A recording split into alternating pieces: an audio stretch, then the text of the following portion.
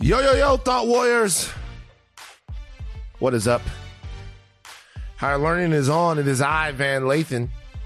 And it's me, Rachel Lynn Lindsay. Rachel, you're on the road. I'm on the road.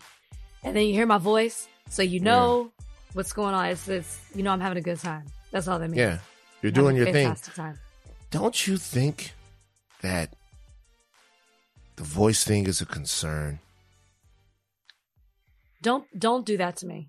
I'm just saying, you can't go have a good time without getting your voice in a tangle. Isn't this something that should be looked into? Do they have things that you can do to strengthen your voice or to make your voice more formidable? Like, you want me to go to a doctor? Because this is what you would do. You what I would do. Any concern, like your anxiety will hit you and you got to go get checked out. We talked about this. Ryan is the same way. Ryan is the exact same way as you. I bet he is. I mean, I can explain why my voice is like this. It's not just because I'm traveling. I've been at concerts. I announced 21 Pilots on the stage last night. So it was like screaming to the audience. You know what I mean? 21 Pilots. Yeah, they were performed. Doja Cat performed. So what did you say? So how did you announce it? Pink sweat. Well, here's the thing. Wait. You just want to laugh at me? Fine, I want you to announce them. And now coming to the stage to rock your socks off. I wish I would have said that. Put your hands together for 21 Pilots. Well, here's the thing. These people have been outside in Indianapolis. It's freezing. It was raining and freezing when Doja Cat and AJR and Pink Sweats performed. But it was just cold. No rain. All right. They're standing out there. They've been out there since 5 o'clock. I come on the stage at 9 o'clock and they're ready, right? They don't want to see another person except for 21 Pilots. So I'm just like, all right, football fans, it's the moment you've all been waiting for. Oh, yeah. In just a second, or whatever I said, I was like, 21 Pilots will be taking the stage. They go crazy. You start to think they're cheering for you. So I'm supposed to run out. I was supposed to just say, but first, check this performance out at the top of this building. But then I was like, wow, those are a lot of screams. And I go, so I just got one question for you guys. That's when I was like, are you ready? They go crazy. And I go, you guys, you know they're right there. You know they can hear you, right? And I was like, you got to go louder than that. They go wild. I start jumping up and down, pumping up my arms. And then I'm like, okay, but first, if I can direct your attention to the screen. I heard some boos. Boos. Right. But here's the thing. So people have to understand, apparently, a lot of artists want to do their own opening and they don't want somebody announcing them or reading their bio. They want to do it their way. So it's a soft introduction so they can do their actual thing. Right. So it was great. I would like to introduce people in a measured way. I would like to say, like, hey, look, you guys are here. Where else you going to be? Look, you might like them, you might not. You never know with a performance, you know. They might give it their all, or, you know, they might be hungover from the night before. But I'm going to give you the opportunity to get excited. You don't have to get excited, but if you want to, get excited. For 21 Pilots, about to take the stage right now. 21 Pilots is a band. You've heard of them before. 21 Pilots come out here. That's the way I would do it. I want to make sure that I don't oversell. I hate overselling. That's not your job. You ain't performing. I know, that's on them. But I want people to have realistic expectations for what they're gonna get. Because like, if I jump up, they might lose faith in me. If I jump up and go crazy, right, and then 21 Pilots comes out and 21 Pilots sucks, then they might say, "Hey, Van told us to get excited for 21 Pilots, and 21 Pilots wasn't even into it." Wow, you're putting way too much thought in this, and you would never be asked to introduce anybody else after that. I'm here to say 21 Pilots was outstanding and went even longer than they were supposed to go. I don't even know who they are. What do they sing? You know, all my friends are. It's from Suicide Squad. Isn't that Marvel? I don't know. DC? Suicide Squad is DC, but what do they? What do the 21 Pilots? It's do? like Which the one theme song. They were like sing. It's like the theme song behind it. All my friends are heathens. Something. Okay. I don't know them. I gotta be honest with you. I probably would know the songs. Are they like white rock band? like two guys, but then they had like a Oh a bigger yeah, band and behind they them. and they were at the Grammys in their underwear or something like that, or they came I out. don't know, but that I wouldn't be shocked. 21 Pilots. 21 Yeah, Pilots. they were like, fantastic. It's like a lot of pilots. The plane is not going to get where it needs to go because you got too many people yelling directions. Anyway, Oh so you're having fun out there in Indianapolis. Tonight is the college football playoff championship. By the time this podcast airs for the peoples, yes, there will have been an actual winner in that game. yes. It's Alabama versus Georgia. So what I need from you right now, Rachel, even though people hate when we talk about football, look, I got to go into this real quick. They do. Some people hate when we talk about football. Football is a savage sport. I read some stuff on the Reddit that said that remember the guy who sent out the tweet about John Madden? Oh yeah. That we should have attacked that more intellectually and just not given our opinion on the tweet. We should have. I guess we should have parsed through what he said about the dangers of football. Rachel, before we even talk about the game, what do you feel about the dangers of playing football? Well, it's just such more of a. It's a deeper. I didn't want to on that subject when we were talking about it because I just feel like it's a deeper issue of the why. But I personally, and I actually said this weekend, I don't plan on introducing football to my kids. Now, if they eventually want to play, I'm not going to stop them, but I'm not going to say, and I used to be this way. It's like, oh, I'm going to put them in like Pop Warner football and like, they're going to play and I can't wait to go to their games and I want to see them in all positions so they can figure out what they're good at. I don't feel that way now. I do think that football is an extremely dangerous game.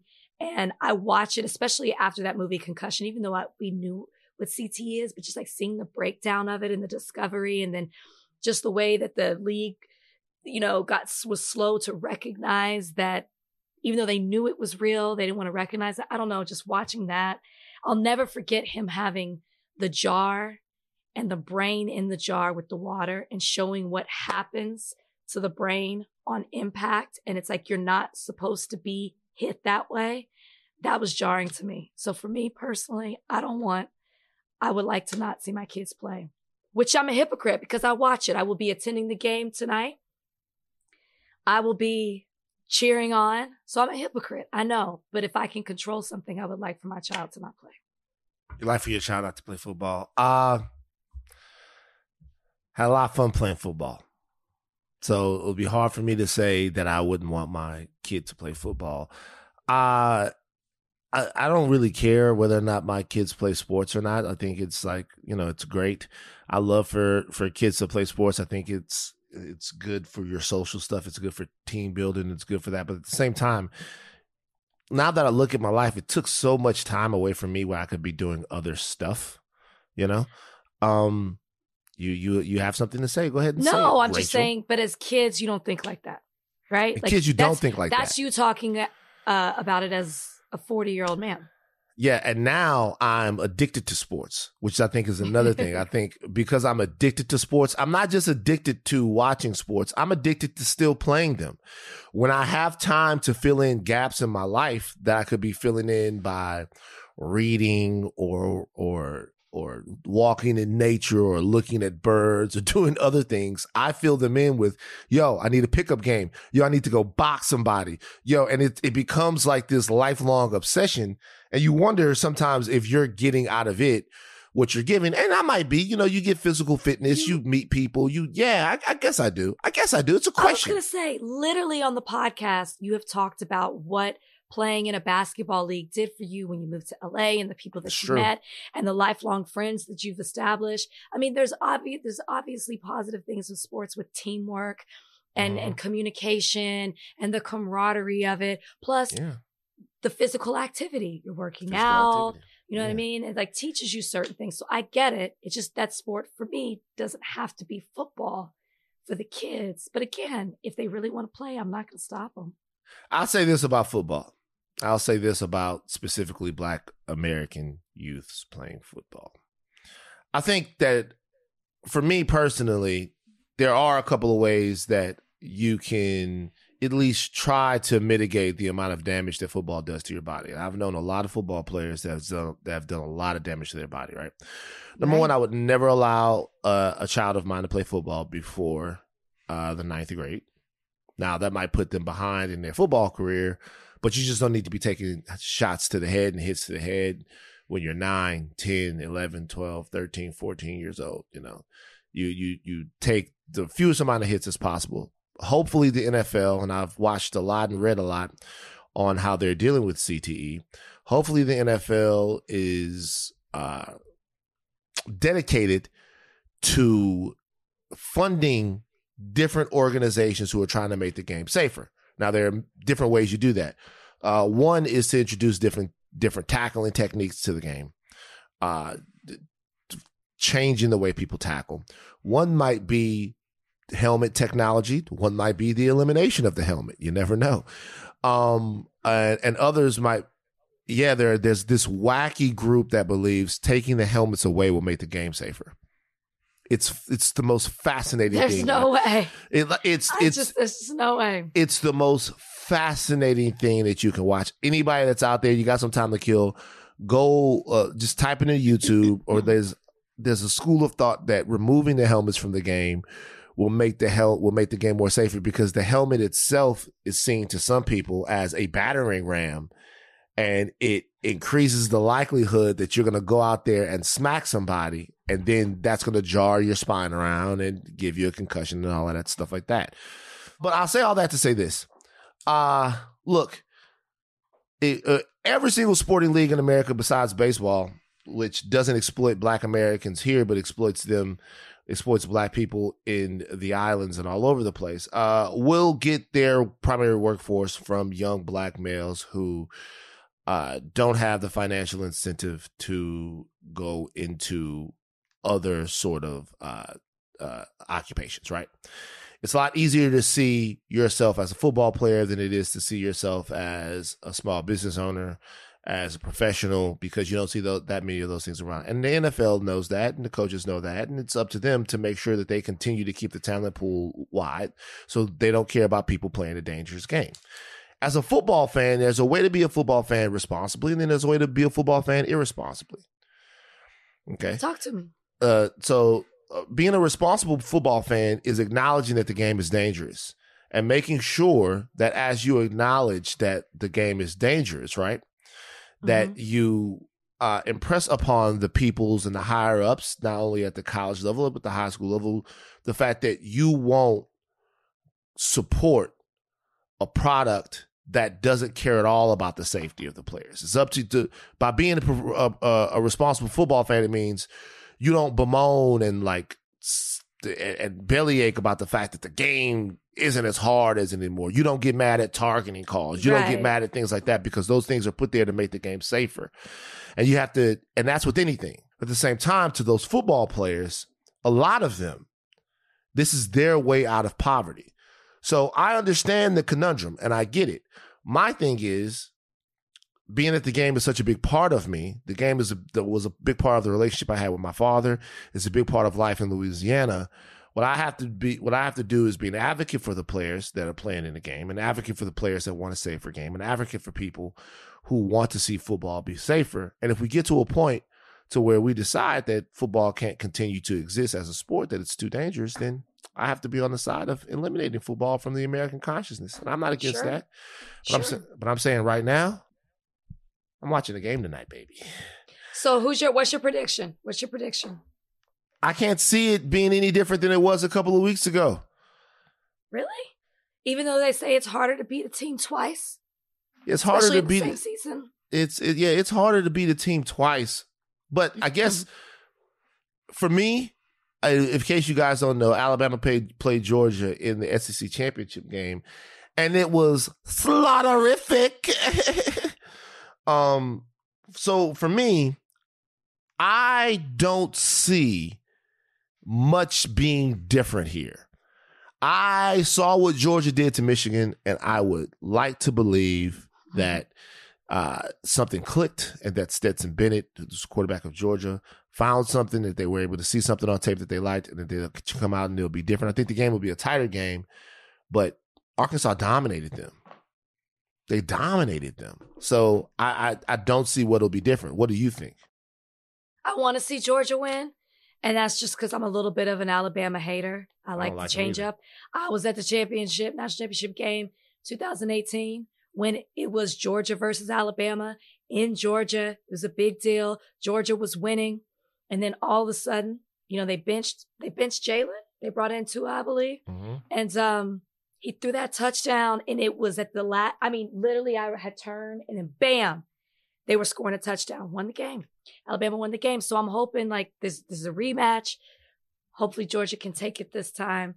And I just like to see the underdog win, unless it's my team. Alabama's been going, as Greg McElroy pointed out to me when I was moderating a panel the other day, they've been going on this journey since 2009 when they beat the Texas Longhorns. Mm-hmm. It was a dagger when he's like, oh, my most memorable game is when we did this. So it's this 13 years later. It's time. Let's change it up. It was the last time Texas was there. Yes, I remember.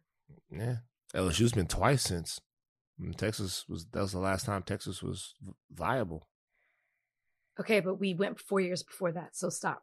Yeah, and LSU went in 2003, so we've had more success. Stop. The conversation didn't need to turn there. We're talking about Alabama and Georgia. Is it true or not that we've had more success? No. What's the topic? Remember, they hate when we talk football. Well, they hate when we talk about it. Hey, guess what? But also, you know what? And I'll say all that, and I understand the football, but also, Thought Warriors, man, don't be fucking wet blankets all the time, man. I love you guys, but don't fucking be fucking wet blanket. A nigga likes football, all right? But here's the thing, though, I'm telling you, no. I'm telling you that it's a problem. It's a nigga likes football. You know what else I like? I like fucking brownies. I shouldn't be eating them. Listen, as a person who gets a lot of criticism publicly, you're not going to please everybody. So it's okay that some people don't like that we talk sports sometimes. Just like some people might not like when we talk about other things, whatever it may be. So it's okay. It's okay. Speaking of things that are divisive to the audience, Trudy. Trudy, how you doing? I'm good. How are you? I want to ask you a question on the heels of the whole Fresh and Fit debacle that we just talked about. What? We're still hearing that? We're not talking about it anymore. We're talking about it specifically. Trudy, you're what I like to call a yow. A yow. What is a yow? I don't like the way that sounds. I know. A yow. That's what I call them. I've always called them this since college. A yow. A young African-American woman. Yows. That's what you are. Do you personally believe, Trudy, as a young African-American woman, a yow, that you see young black men who are migrating and moving towards dating white women more than you? Do you feel the love from the brothers as a young African-American woman? Yes, I personally do. But I will say that so you asked me when this first started, like what my red flags were, and I gave you two, kind of hot button ones. But my third red flag is because my father is dark skinned, my father is Haitian, my mom is Black and Filipino. So I ended up somewhere in the middle. And so my complexion is lighter. And so there are men that say, oh, you're light skinned, so like I'll date you. That's always been my experience. And when that happens, if that happens, that to me is a red flag. And that's like a guy that I do not want to date. I don't want to be your friend. I don't want any of that. So I think that my experience is that they make me like a token, and you're just like, wouldn't even want that type of guy around us. So your mom is Black and Filipino? Mm-hmm. That's all he heard out of what you said, Trudy. So oh my God. I heard it all. No, I heard it all. I heard it all. but I have to ask you a question. So then your grandparents, one of them is Black and one of them is Filipino. So my mom's grandfather is a Filipino, like was in the Navy or something like that, I want to say. And then her grandmother is Black and white, but she looks like, if you would see a picture of her, we call her Big Ma. Big Ma probably looks like a white woman to most people. Wow. You said it like it's a stat. She looks like a white woman, like it's something. Yes, she's giving you a description. I can't believe you. So the point that Fresh and Fit made was that women having preferences, it's the same as men having preferences. So whereas a guy might tell you that, he feels a certain way about women based upon skin tone, that is the same as you saying that you don't want a guy with a suspect hairline. What do you say to that? First off, that's the most low IQ comparison I have ever heard. The two are not even in the same stratosphere. And Fresh and Fit or whatever, I couldn't figure out if it was Fit and Fresh or Fresh and Fit. First off, that's a dumbass name for a podcast. But number two, I just feel like that to even put the two in the same wheelhouse is just making a concerted effort to like misunderstand what a preference actually is. Like the hairline and all that, like that's a preference. I think Rachel said it best last week, that they are using preference as like a mystique to really say, like, you really don't like Black women. You're repulsed by Black women. Like that's what it is. I'm not repulsed by like a crooked hairline. And they're trash, period. She said crooked. She said...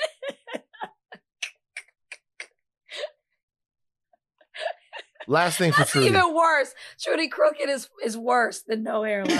It's just tough. It's just tough. I can't get the visual out of my head. It's just tough. All of it's tough. Last thing for Trudy.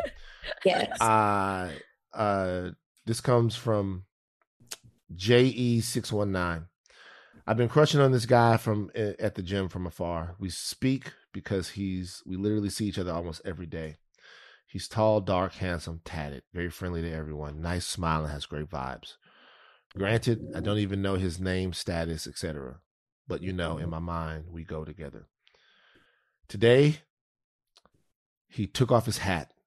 My first I almost dropped my coffee. Oh my God. Just listen to what you've done. Listen to what's happening here. Today, he took off his hat. And my first instinct was to look at his hairline. It's not terrible, but he's definitely not bald by choice. We still go together, though, from afar. Truly. So she says. A couple of things. From afar? Like, so this is like her boyfriend in her head. Yes. It's her boyfriend in her head. Yeah. Lord. Yeah. So, Trudy, just let you know, this guy is tall, dark, handsome, tatted. He's friendly, has a nice smile and great vibes. But this lady is putting him off. Like she is having negative energy towards him because of a hat. I submit right now, Trudy, your superficial nature is stopping Black women from finding happiness. So let me just say, you got to be the captain. You got to be the captain of your own ship. Like, if that was me, he's checking all the boxes, whatever. I'm going to tell you, I'm going to go on a date with you because maybe the attraction will grow for me. Like, it's happened. Honestly, I'm going to keep it funky. And this might be something that people are like, what? Or like girls will applaud to. But I like my niggas a little ugly.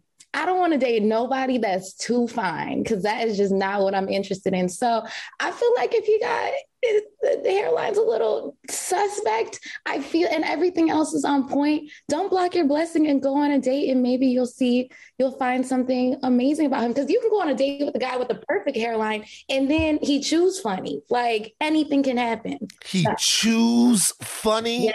You know, some people that just The It's a tongue, real thing.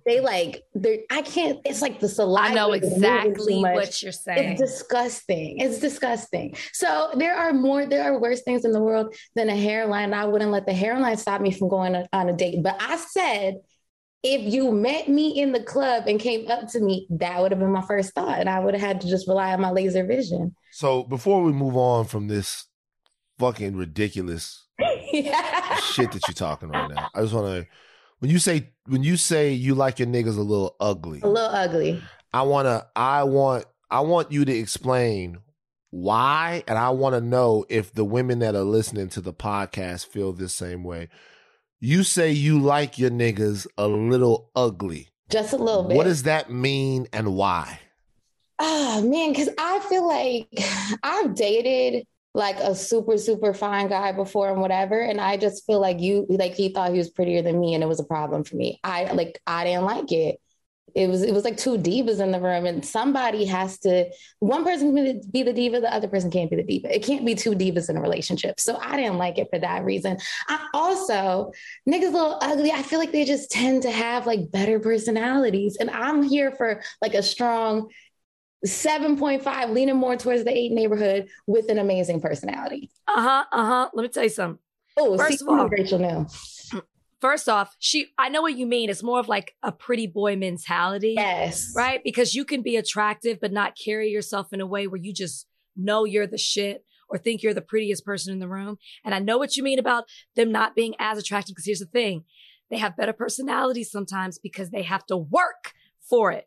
Right? Yes. As opposed to people who are just like beautiful or attractive. They're used to people coming to them. They don't have to try hard. Right? Because they're just pretty.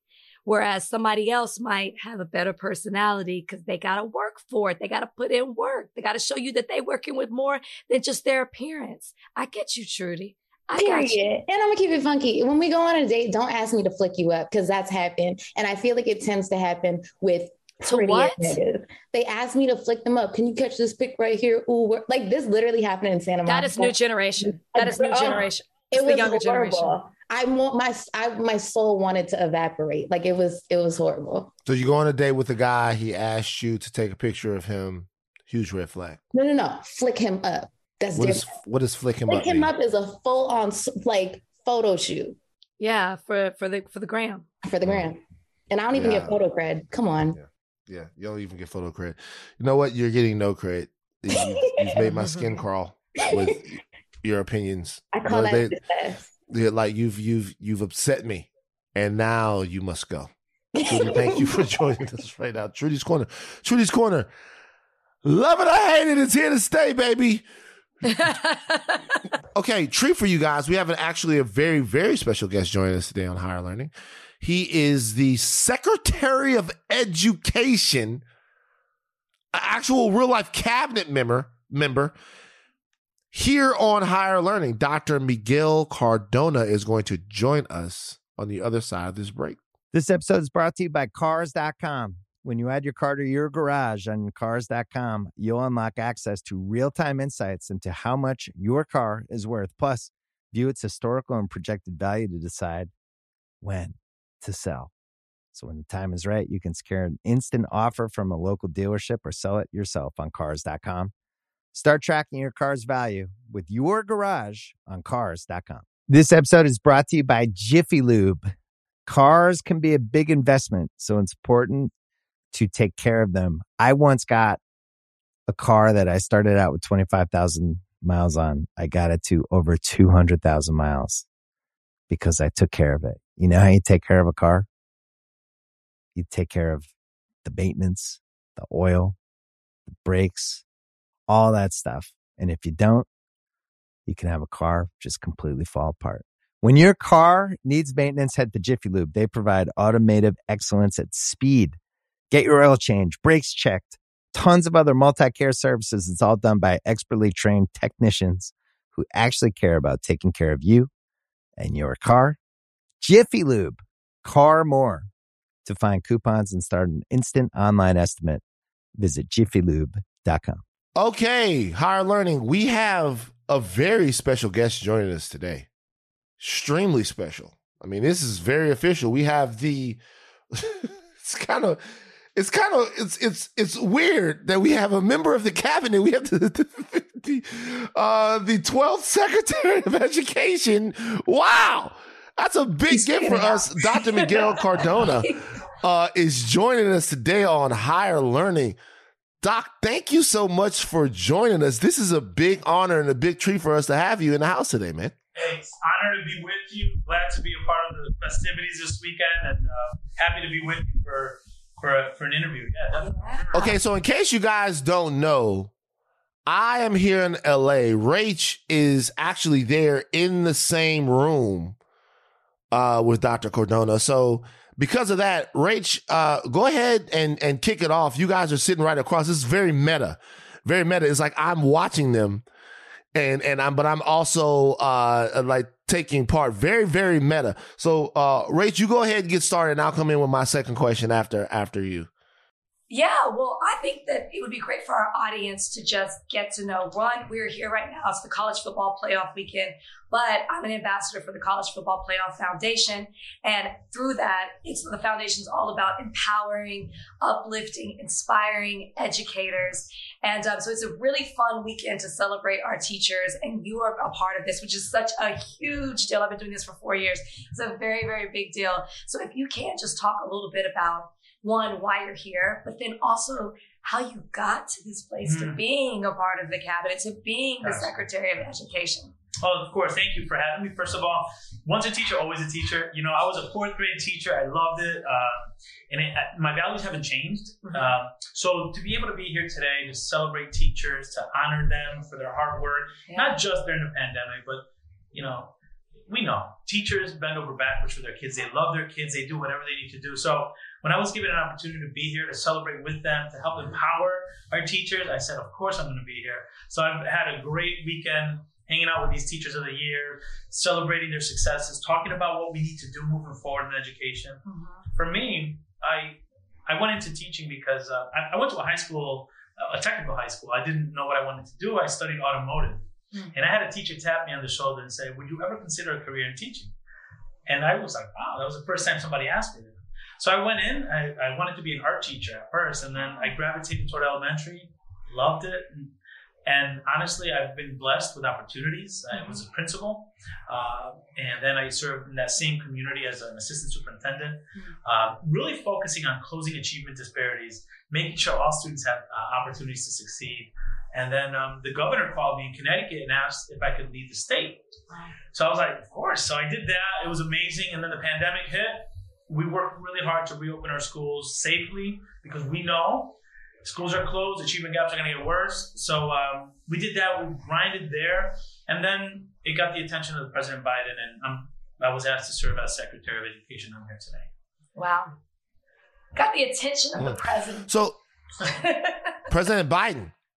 It's hard to get his attention sometimes. You know, it's hard to he's the president. There's just a lot of stuff going on. Okay, let's start right there. I don't know if you can see me right now, but I'm black. You know, I'm a black person. So I definitely care about some of the disparities that we see in test scores between white students and Black and Latino students. And because I know in my heart that these are bright kids that we are dealing with, I am incredibly concerned with the fact that these disparities exist. How do we attack this issue? Because outcomes in America are definitely going to be connected to these disparities in achievement between these students that really need our help. What do you think that comes from, and how do we address it? Thanks for that. You know, I stay passionate in education because as a Latino and a father, I have two children in high school, public high school. I want to make sure that the work that I do changes the trajectory of students like mine and like students that look like my children. In America today, race and place are better indicators of where you're going to end up, sadly, than many other indicators. We have to have a level of urgency in this country about that we currently don't have. So for me, what that translates into is ensuring that all of our students have access to career and college pathway programs, that they have access to affordable college, that they have access to high quality teachers, high quality rigorous content, and high standard. We need to have people in front of the classroom that believe that all children can achieve, and we need to make sure that our systems are working for our students, keeping the students at the center of it. I could go into some of the things that we've done to ensure, especially with this pandemic, right? Everybody's talking about school reopening. Sure. Why is school reopening so important? Because students that look like you, Van, are more likely to fall behind if our schools are closed. So for us, if we're not reopening our schools safely and doing everything we can, we're making the gap worse. That's the reality. So my push the first several months of Secretary of Education is to safely reopen schools, because unfortunately, being out of school affects some students more than others. Mm-hmm. So we got to start there, but we can't stop there. We know before the pandemic, there were gaps. So we got to do more to be honest about it, be open about it, and say we're going to address it by putting more resources to those students that need it the most. Mm-hmm. I know that your job is hard, period. But right now, education is it's a huge topic just because of what you were saying with COVID and about reopening schools, but also because everybody is talking about critical race theory without even actually understanding what it is. And it's not even being taught in our classrooms. And I'm from Texas. And if you're watching what's happening in Texas on all levels, it's just getting wild down there. And one of the issues also is that they have these bills that they're proposing where they want to remove books from school libraries. I'm just wondering on the federal level, how do you plan? Because education is going to be a hot issue coming up in 2024 as well. Right. Is there a plan? What is kind of your take on that, if you, as much as you can say in regards to it? Look, statutorily, Secretary of Education, Department of Education has no role in curriculum. That's a state and local issue. When I was commissioner, I had more role there. When I was in a state, city level assistant superintendent, I have more of a role there.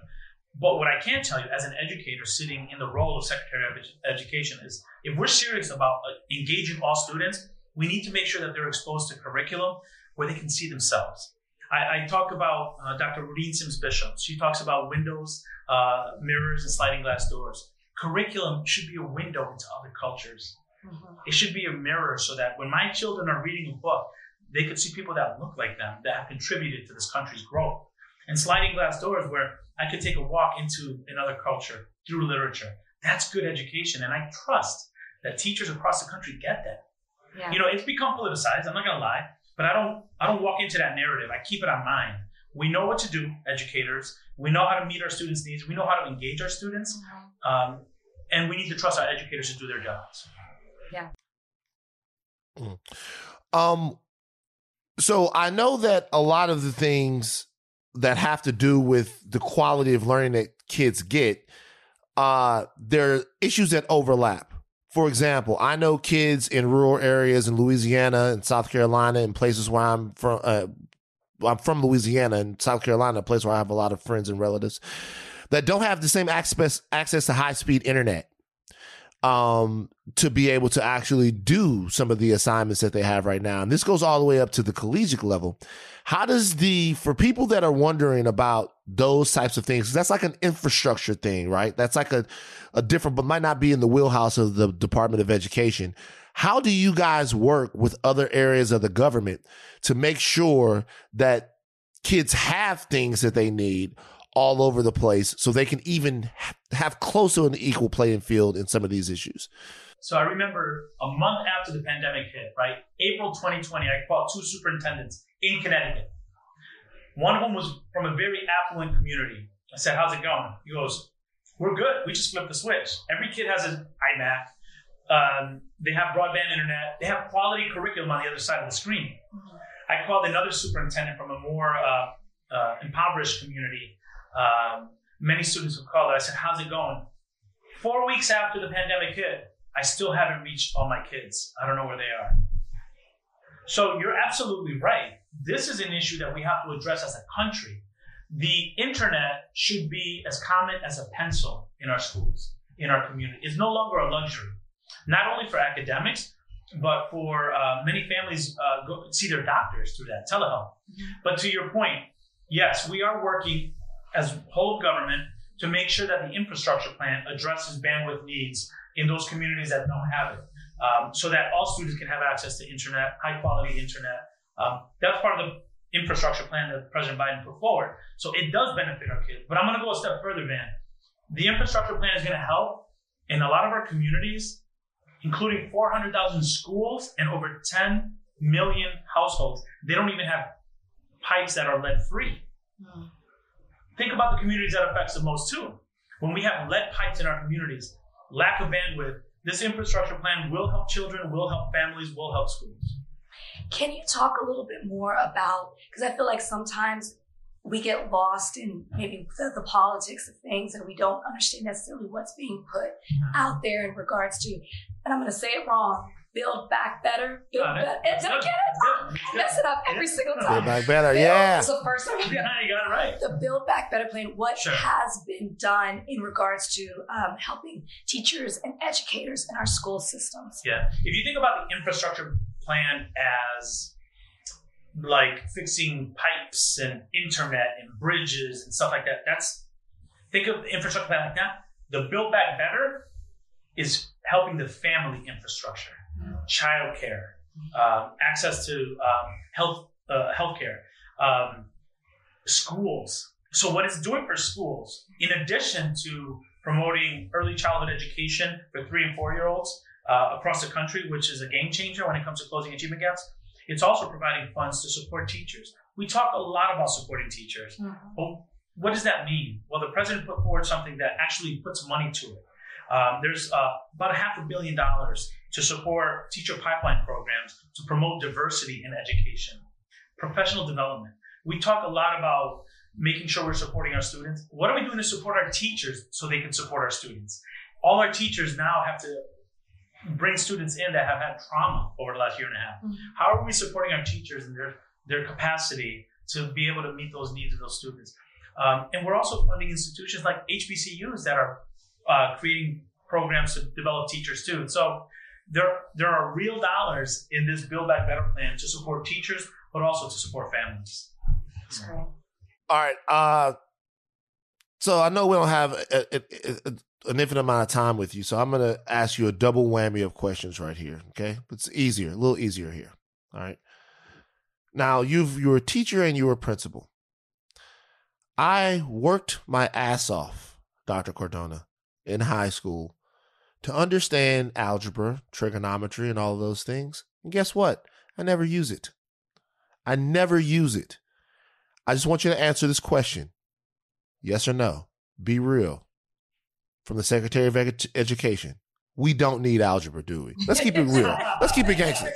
Let's keep it gangster, Dr. Cardona. Let's keep it gangster. We don't need algebra. We don't I just want you to be really like, look, it's something cool and it's something nice. Can we keep pre-algebra? We can keep pre-algebra. Pre-algebra is fine.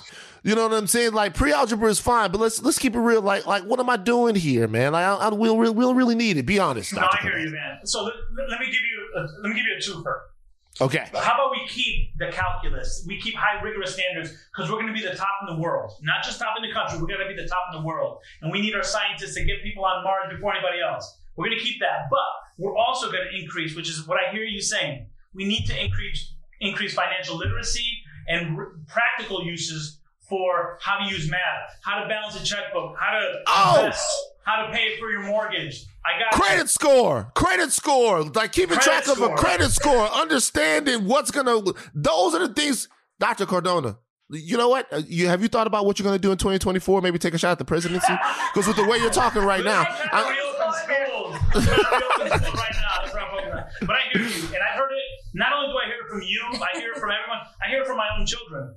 Yeah. So we need to really be real about preparing our students for life after high school, which means the workforce, college, and life, right? And that includes credit scores and how to calculate it, how to keep it good. Totally with you there. Okay, we have time for one more question. I have to ask this. We've talked about it a lot on the podcast. It affects me personally. Where are we with student loans? Yes. And, from day one when the president took office and when I was hired, it was very clear we got to be student-centered at the Department of Education. there's a program called Public Service Loan Forgiveness. I'm not sure if you're familiar with that program. Let me write it down. Public Service Loan Forgiveness. Before I was hired, 98% of the students that asked for loan forgiveness were denied. 98%. It's broken. Yeah. So we're fixing it. Just in the last 3 months, there was about $3 billion in loan forgiveness just out of that program. We're fixing it. It's for teachers, for nurses, for veterans. If you did 10 years of paying loans and you're working, serving in the public, like those jobs, your loans will be forgiven. Mm-hmm. There was about $13 billion total in loan forgiveness for people with total permanent disabilities. People that were taken advantage of by their schools, like, you heard of ITT and what they did. Yeah. 35% of their students are Black students. We wiped out the debt of the students that were in there. We are on a mission to put students first. Now, we're not totally done. I mean, he's been president not even a year yet. We're not done. We're still having conversations about more broad loan forgiveness, but over $13 billion already in loan forgiveness from day one. We're trying to make it so that our students are first. And we also want to fix the issue so that 5 years from now, we're not in the same position where so many people are in debt. So we got you. We're going to continue working for you and for so many of those students who have a lot of debt. I need a part-time public service job now. We're gonna hook you up with public service loan forgiveness. Check it out. Thank you. Yeah. Thank you so much. Dr. Cardona. Yes.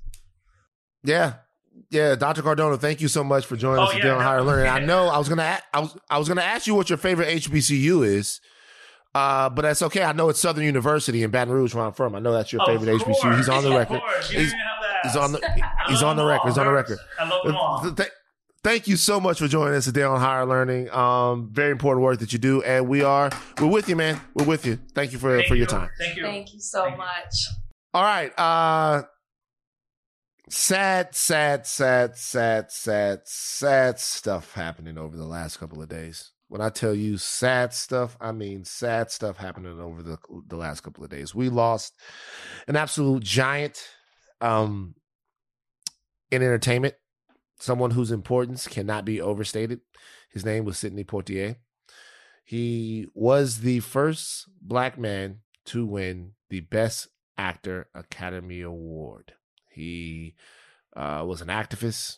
He was a genius. He was and is and remains and always will be a legend. He died at the age of 94, a life insanely well lived. He won the Best Actor Academy Award in 1963 for an amazing film called Lilies in the Field. And he made it his job, his goal, to attack roles that had social commentary in them. It was part of what Sidney Poitier's life was about.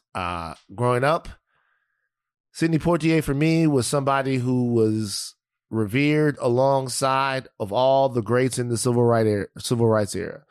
My parents showed me Guess Who's Coming to Dinner. We watched Lilies in the Field. We watched A Raisin in the Sun. We watched Uptown Saturday Night. We watched Let's Do It Again. We watched all of these films. And we enjoyed paying homage to this amazing performer who meant so much more to us than just an actor. So we have to say rest in peace to Sidney Poitier. Rachel, when you heard this, what did you think? Sidney Poitier was 94, and I just thought about his life. Like, what a life, and hearing you say that you grew up, your parents having you watch movies. Same with me. I think many Black people share the same sentiments as you, that they grew up learning about who Sidney Poitier was through watching his films. We all watched them.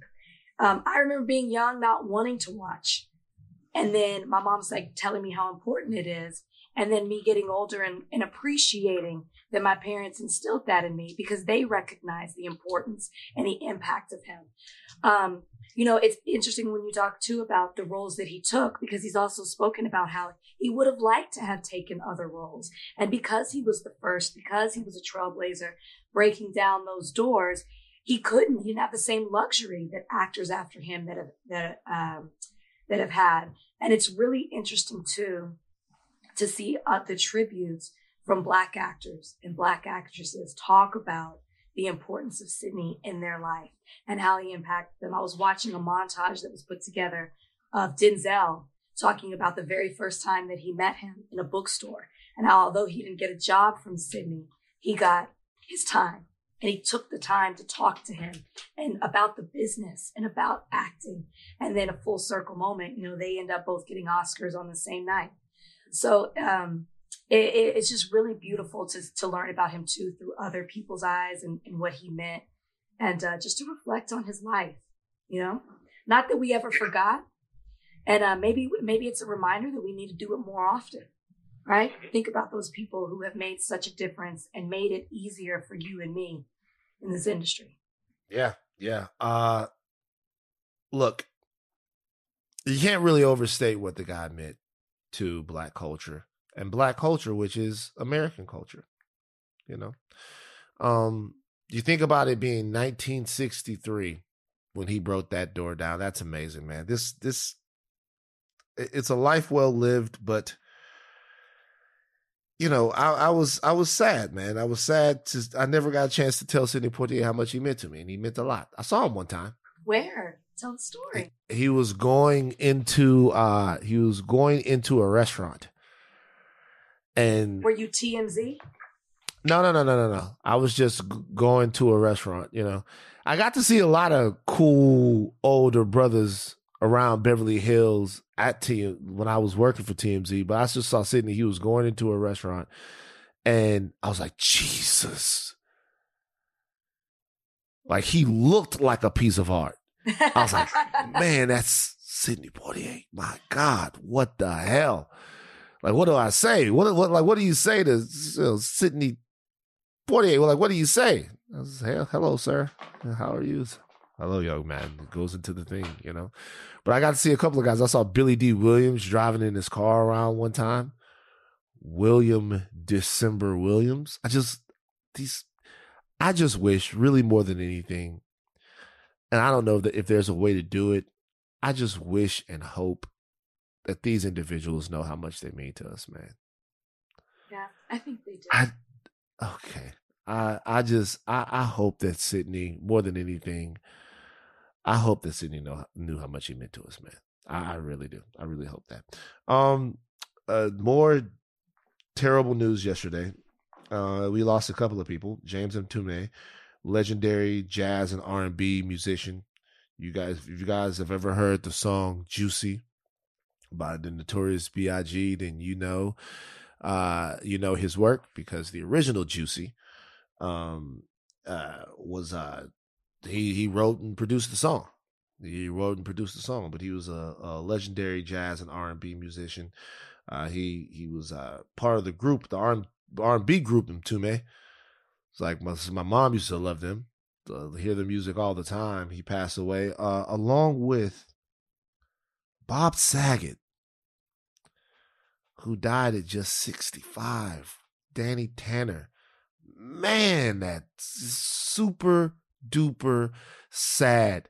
I don't want to say what's going on and all of this stuff, but God damn, life has taken a chunk out of our ass these last couple of months, man. These last couple of years. Just like, God damn, it's almost like I saw DJ Paul. I saw DJ Paul say something, and there are no details on Bob Saget's death. So the only thing that's left is to say, rest in peace to his family. I know I have friends that he was very close to, and everyone has great and amazing memories of Bob Saget. But I saw DJ Paul say something on Instagram yesterday, and it made me laugh, even though it was a sad thing. He said, man, I got on Instagram back in 2012 because people told me it was a bunch of people clowning and naked girls on here. He's like, now it's nothing but a page for saying rip to people. And I'm like, I know that he's clouding how he feels in humor, but my God, what he's really saying is just being bombarded with bad news. Like, just being bombarded with bad news. It's tough. It just seems like, though, when you hear about one, it just keeps going and going. And I know that people say that before, but I think it's like it just all happened so quickly, especially last night too with Bob Saget. I thought I was dreaming. Now, I was a little drunk, but I thought that I was making it up. I was confused. Even when I woke up this morning, I was confused. I was like, did that really happen? And I was trying to find out the details on it. And it does seem like it was something that was just so sudden. And then, of course, I got caught up in looking at what he meant to people. You know, I was looking at a video with Tiffany Haddish had him on recently. I didn't know he said something to her that was very influential to her at the beginning of her year. And it's, you know, we grew up with Bob Saget as, the dad, Danny Tanner from Full House, and that's all I really knew of him. It wasn't until I got older that I realized, you know, he's won an Academy Award before. He's really been influential on the scene, and so many comedians, old and young, respected him, went to him for advice. So yeah, it's the same thing I said with Sydney. It's like you start going down the life of, hold on, as I'm sitting here talking, CNN just said, Bob Saget, the autopsy finds no evidence of drug use or foul play. Medical examiner says, so the cause of death is still pending. Mm. But no, I was just saying. You mean when you said he won a Grammy Award is what you mean? Was it a Grammy? Okay, Grammy, yeah. He won a Grammy. I had no idea that he won a Grammy. But no, I just was saying the same thing I said with Sydney is that, you know, sometimes you forget how the impact that people have. Doesn't mean that you don't respect it. It's just you get caught up in your life and you forget what they meant to you or what they meant to other people and what a difference that they made. So anyways, he was super influential and behind a lot of people's careers. So, you know, rest in peace, Bob Saget. And it looks like he was nominated for a Grammy Award. Okay, so shout out to Bob. He's somewhere laughing at us right now. He went from winning an Academy Award to winning the Grammy Award to having been nominated for it. He won a student Oscar. That must have been what I read. Student Oscar. I see. Well, we just want to give him everything, okay? He was a talented, amazing, and very nice guy. I was able to meet. Very diverse. Yeah. Was able to meet Bob Saget over at the Wheelhouse Mansion a couple of times. Great guy. Very funny guy. Funny in a way that you wouldn't have expected. You know, we all know now that Bob Saget wasn't exactly Danny Tanner in terms of the wholesomeness. He was a little bit more of an edgy comic. But he really did go there. Whenever you met him, he was a funny dude. Sweet guy. But who put that out there? Because I feel like, I don't know, did he do a special or what? He did a couple of specials, yeah. No, but I mean, like, it's like he went from the Danny Tanner image to all of a sudden they were like, Bob Saget is like one of the dirtiest comedians ever. And I was like, when did it happen? After a special? Did somebody say it in an interview? I can't remember, but I remember everyone being so shocked. All right, so rest in peace to James, rest in peace to Bob, rest in peace to Sidney Poitier. Let's take a break. All right, 3 men have been sentenced to life in prison for the Ahmaud Arbery killings. Travis McMichael, Gregory McMichael, and their neighbor, William Bryan. 35 years old, Travis McMichael is. Gregory McMichael is 66. William Bryan is 52. They were convicted of murder back in November. They have now been given life in prison. The 3 of them. Only one of them has the possibility of parole. So Travis McMichael and his dad, both got life in prison without the possibility of parole, but their neighbor, William Bryan, got a lesser sentence with life with the possibility of parole for murdering Ahmaud Arbery. So, at least illegally, this is finished. They could appeal. Interesting. Tell us. I think I read that, and I don't, they'll be coming after me. Mm-hmm. They might try to appeal. I'm sure they'll try to appeal, but I mean, like, legally, it's not over if they appeal. And, the decision could be like they keep what the court decided, but it's not over. but at least we know what the sentencing is in this case. You don't have to wonder about that. So yes, parts of it in some ways, yes, but legally, no. To that end, you want justice, you want the legal system to run its course. So I guess the question becomes, and so many of these things are in our faces now. So now what do we do? Do we move on? It's hard. Like, I understand. So understand what I'm trying to ask this. I'm asking this question to the audience as well. I'm just at a weird point in my life where it's just hard to move on.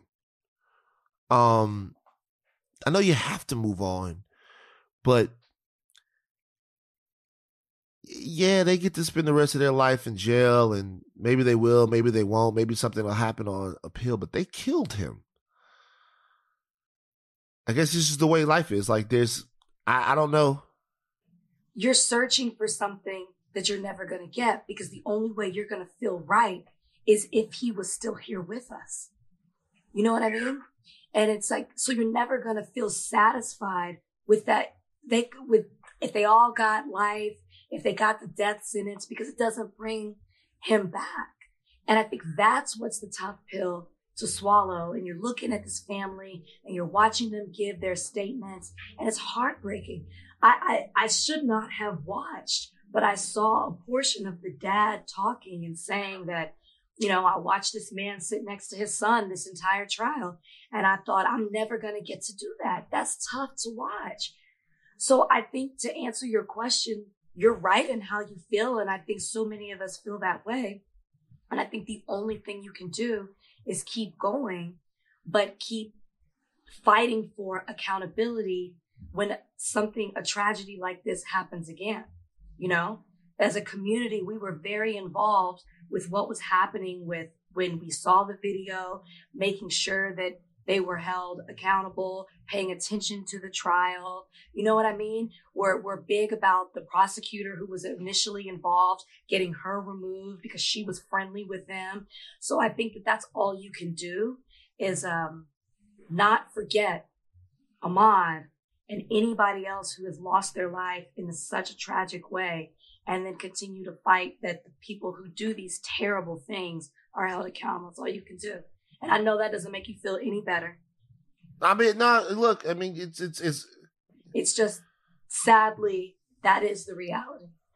Yeah, that's definitely the reality. Okay. But let's not forget.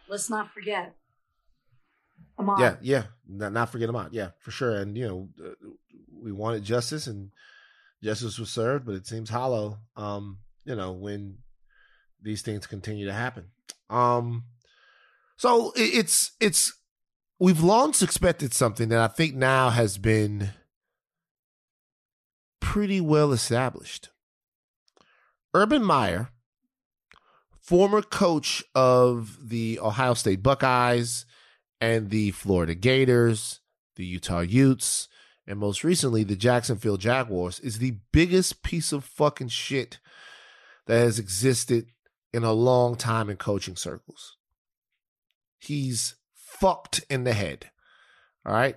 There was a guy that I want you guys to look up. His name is Bobby Petrino. He's the former coach of the Louisville Cardinals and the Arkansas Razorbacks and the Atlanta Falcons. He's a big fucking piece of shit.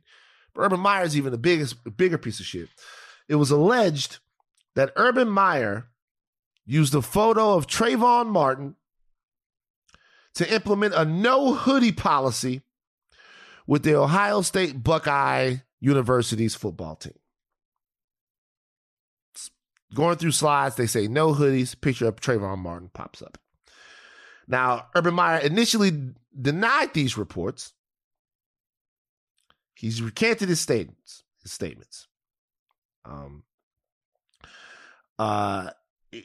Former Ohio State defensive back Marcus Williams has detailed the incident on Twitter, to where he elaborated how educational institutions mistreat Black student athletes.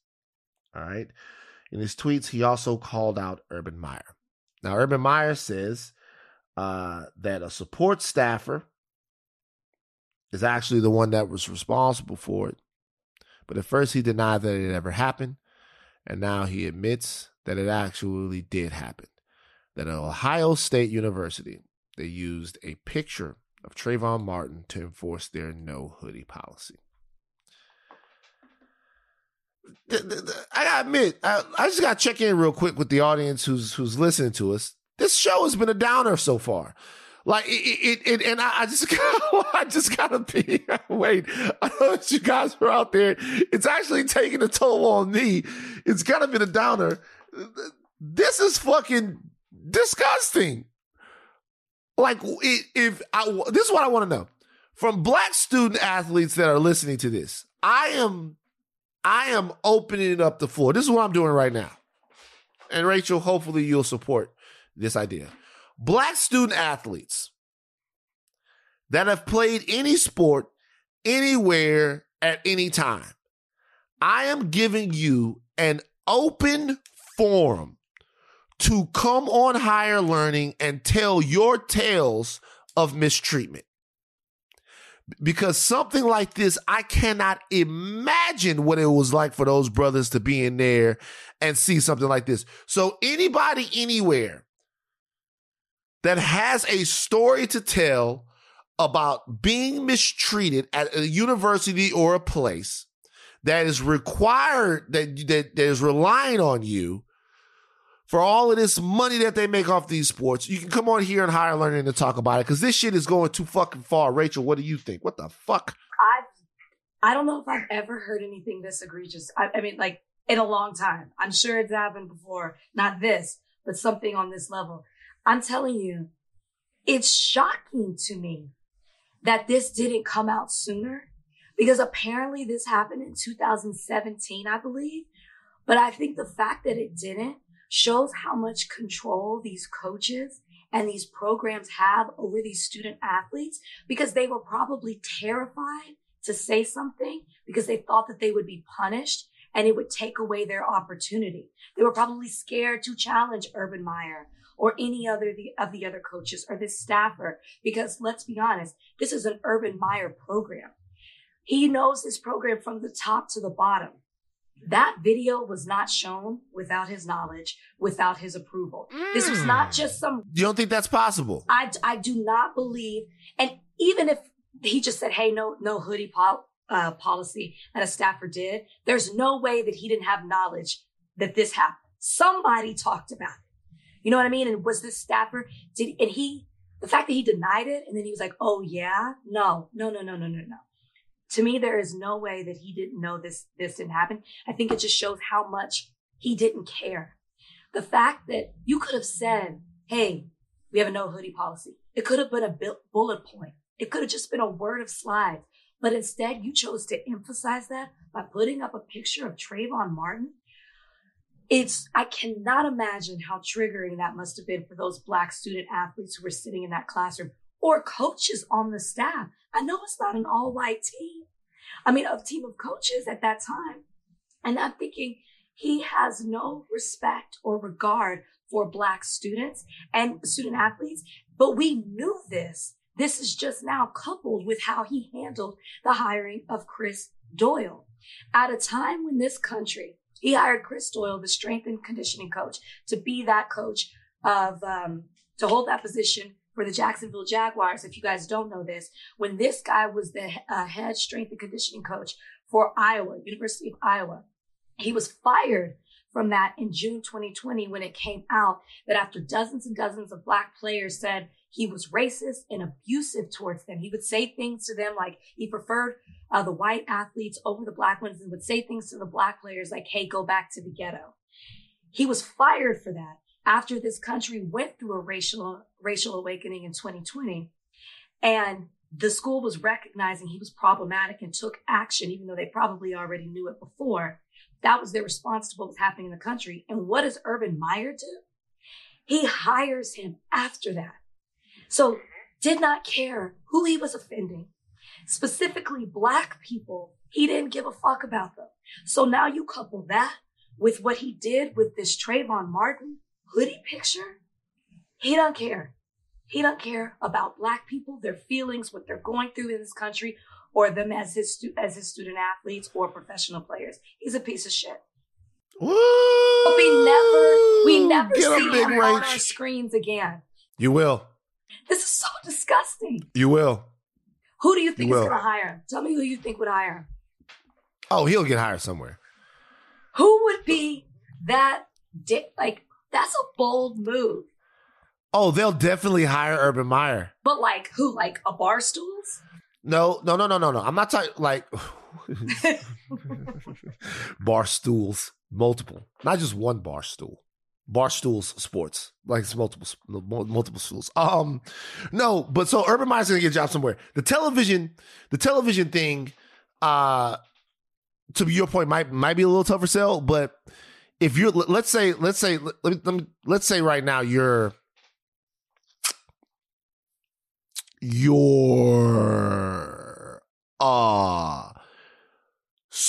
like the University of Ohio Bobcats, or you're like Colorado State or Utah State, or one of those programs, which are great programs for what they are in the group of five, and you want to win some games, and you'll hire Urban Meyer. And then after he wins there for a couple years in a spot like that, Urban Meyer could get another Power 5 job. If Urban Meyer wants to coach high-level college football again, he will get the opportunity. He is. It's the way it goes. Now there are other guys like Art Briles and guys like that probably never will again. But like Urban Meyer, he's won everywhere he's been. 2 national championships in Florida, 1 at Ohio State. He's won everywhere he's been. Like there's some program out there, right? You mean to tell me right now, if Florida State 3-4 years down the line keeps losing like they're losing right now, and they can have Urban Meyer turn it back around, he's still in his 50s, they wouldn't hire him? I don't believe it. They would. You guys, don't play for him. He has already, and you don't want to be a part of a program that disregards everything that Urban Meyer has done. So if any program hires him, they're basically telling you they don't give a fuck about you as a student athlete. They're basically telling you that. Because he's kicking white players. He's kicking white players, and he's like disrespecting Black ones. Texas would hire him. Don't do my school like that. Don't do that, because we haven't done that yet. We have morals. We have standards. Don't do that. Texas will hire. Don't do that. Texas will give him a shot. Get down there to Texas. While I'm talking about that, the school that would probably be more likely to give him a shot would be LSU. We don't give a fuck. Urban Meyer's a piece of shit, though. Rest in peace to Trayvon Martin. There's a Kentucky teacher that got in a physical altercation with a Black student. His name is William Bennett. He's a science teacher at Marlon C. Moore School in Louisville. He was fired in December. He's caught on video fighting a 16-year-old student named Jameer Strain. He apparently told Jameer Strain that he was just another Black boy that got shot. He told him, "You're going to end up in the streets dead." There's video of this out there. We talked to the Secretary of Education earlier today. I am wondering about when we think about this in the Urban Meyer situation, about the environments that our students are learning in all the time. Are they learning how to be students and express what's going on in their minds and hearts, or are they learning how to be servants of the state and victims of white supremacy? I have no words for this. I have no word. Yeah, listen. It just makes you think, what are we not seeing? You know what I mean? If this, and it doesn't even have to be what are we seeing. What kind of mentality do our teachers have when they're dealing with students of color? You know, like the fact that you can fight, put your hand, initiate a fight. That's what the accusations are. He initiated this fight with the student over a mask. It's like, what kind of mentality do you have when you are educating our students, Black and brown? This is wild to me.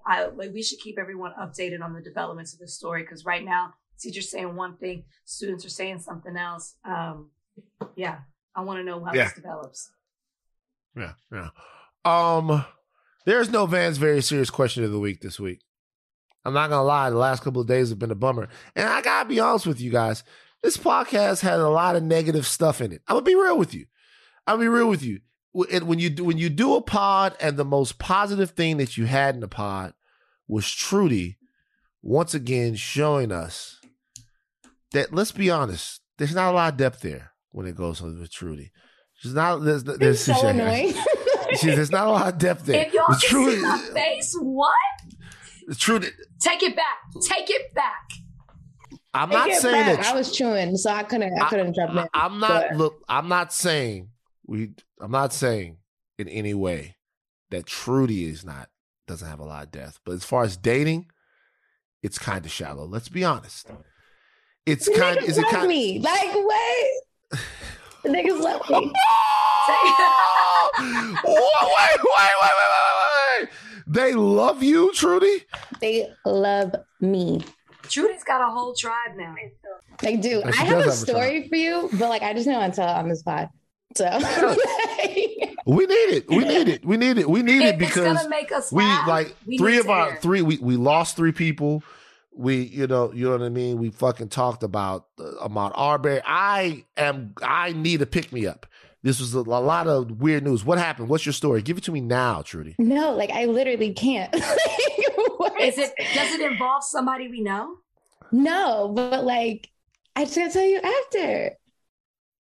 Okay, well that's fine. I just want to go on record and say that I slapped the S on my chest for this podcast because it wasn't down there. So yeah, it was true. It was like, look, this is what I'll tell you guys, and sometimes we have to do this as far as podcasts goes. Be gentle with yourselves, guys. There's a lot of stuff going on. There's a lot of news happening. We didn't even talk about the fact that the January 6th commission right now is getting railroaded. We didn't even talk about the fact that the Republicans are turning on into a full on. I don't even want to tell you what the way things are going right now in Washington is very, very, very, very depressing, and it looks like it's going to reach a critical mass pretty soon. But I'm going to tell you something right now. This is your friend Van here. Van's talking to you. There are other things. There's always Madden. There's always something that you can go do to make yourself feel good. Rach, what do you do? You literally brought it back to playing football. We talked about how problematic football is, and you said, you know what, guys? There's always the NFL. That's what you just said. Rachel, the reality is you can't fucking do anything anymore without it being fucking problematic. Everything's fucking problematic. I can't even watch the game tonight because I'm thinking about the players and chronic traumatic encephalopathy and what's going on in their head and things like that. What do you do, Rachel? What's the most unproblematic, wholesome, fun thing that you can do? What is it? And then Thought Warriors, pick it a fucking part.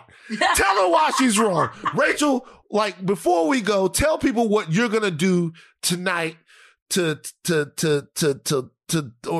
blow off steam. What do you do, Rachel? It can't be problematic though.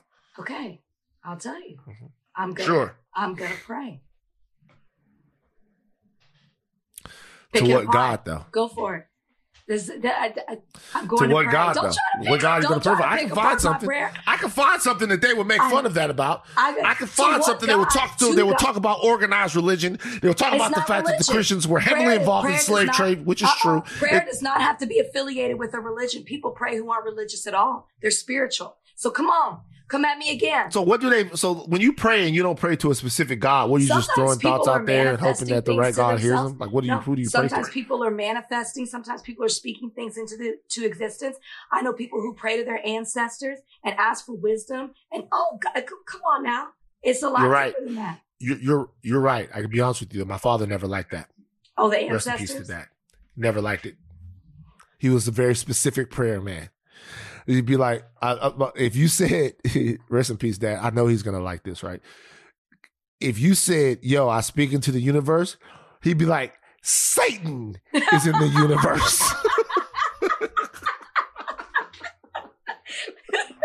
I would say, I'll just put it out there in the universe. And he'd be like, be careful, boy. You know, Satan is in the universe too. I'd be like, there's a lot of dark forces in the universe. I don't pray to the universe. And my dad would always say things. It was just never good enough. He'd be like, that's a blessing. He'd be like, from who though? I'd be like, it's a blessing. It's from God. Satan can bless you too, boy. You have to ask for your blessings from the right place. Be like, God damn! It's a blessing. I mean, it's a good thing. It's only a good thing. I don't think we call it a blessing if it came from Satan. He said Satan can bless you. He meant it too. All right, guys, look. Oh, there's a very serious question before we go. I just got hit up that Dr. Fauci might want to come on the podcast. That's amazing. I've interviewed Dr. Fauci before. That's great. Well, but here's the thing. Appreciate you shining on me. Oh, but like I we don't never do it have. every other podcast. But this is what I'll tell you. It is, you're not going to like it. Because when we had Dr. Fauci on, it was submit your questions. You have this amount of time. You have to ask your questions in this order. They have to approve the questions. You can't deter away from it. So I don't know. I don't know if you're going to like it. That worked for extra. That would not work for higher learning. Question for the Thought Warriors. Do we even want Dr. Fauci on at this point? Yes, I think they would if we could be Rachel and Van. And I'm talking Rachel from higher learning, not Rachel from extra. If we can be ourselves, I think they would want us to interview him. Am I right, Thought Warriors? Let us know on Reddit. Let us know on Reddit whether or not you guys want us to even interview Dr. Fauci. I say yes. But at the same time, I don't know, man.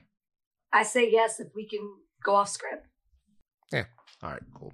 All right, you guys go do something amazing. I'm going to watch the football game tonight. You guys can flame me about it tomorrow. I'm choosing the final score. I think the final score is going to be Alabama 28 and Georgia 24. That's the final score of the national championship game tonight. Rachel, what's your final score? Oh, did you say 28-14? I said 28-24. Okay, good. A close game. I think it's going to be higher than that. I'm going to go what I want. I'm going to go Alabama 38. Georgia 38, Alabama 35. Okay. Oh, good. That'll be a fun game. Right? That'll be a fun game. All right, take things. Last minute field goal. Take thinking caps off, but do not stop learning. I am Van Lathan Jr. I'm Rachel and Lindsay. Bye, guys.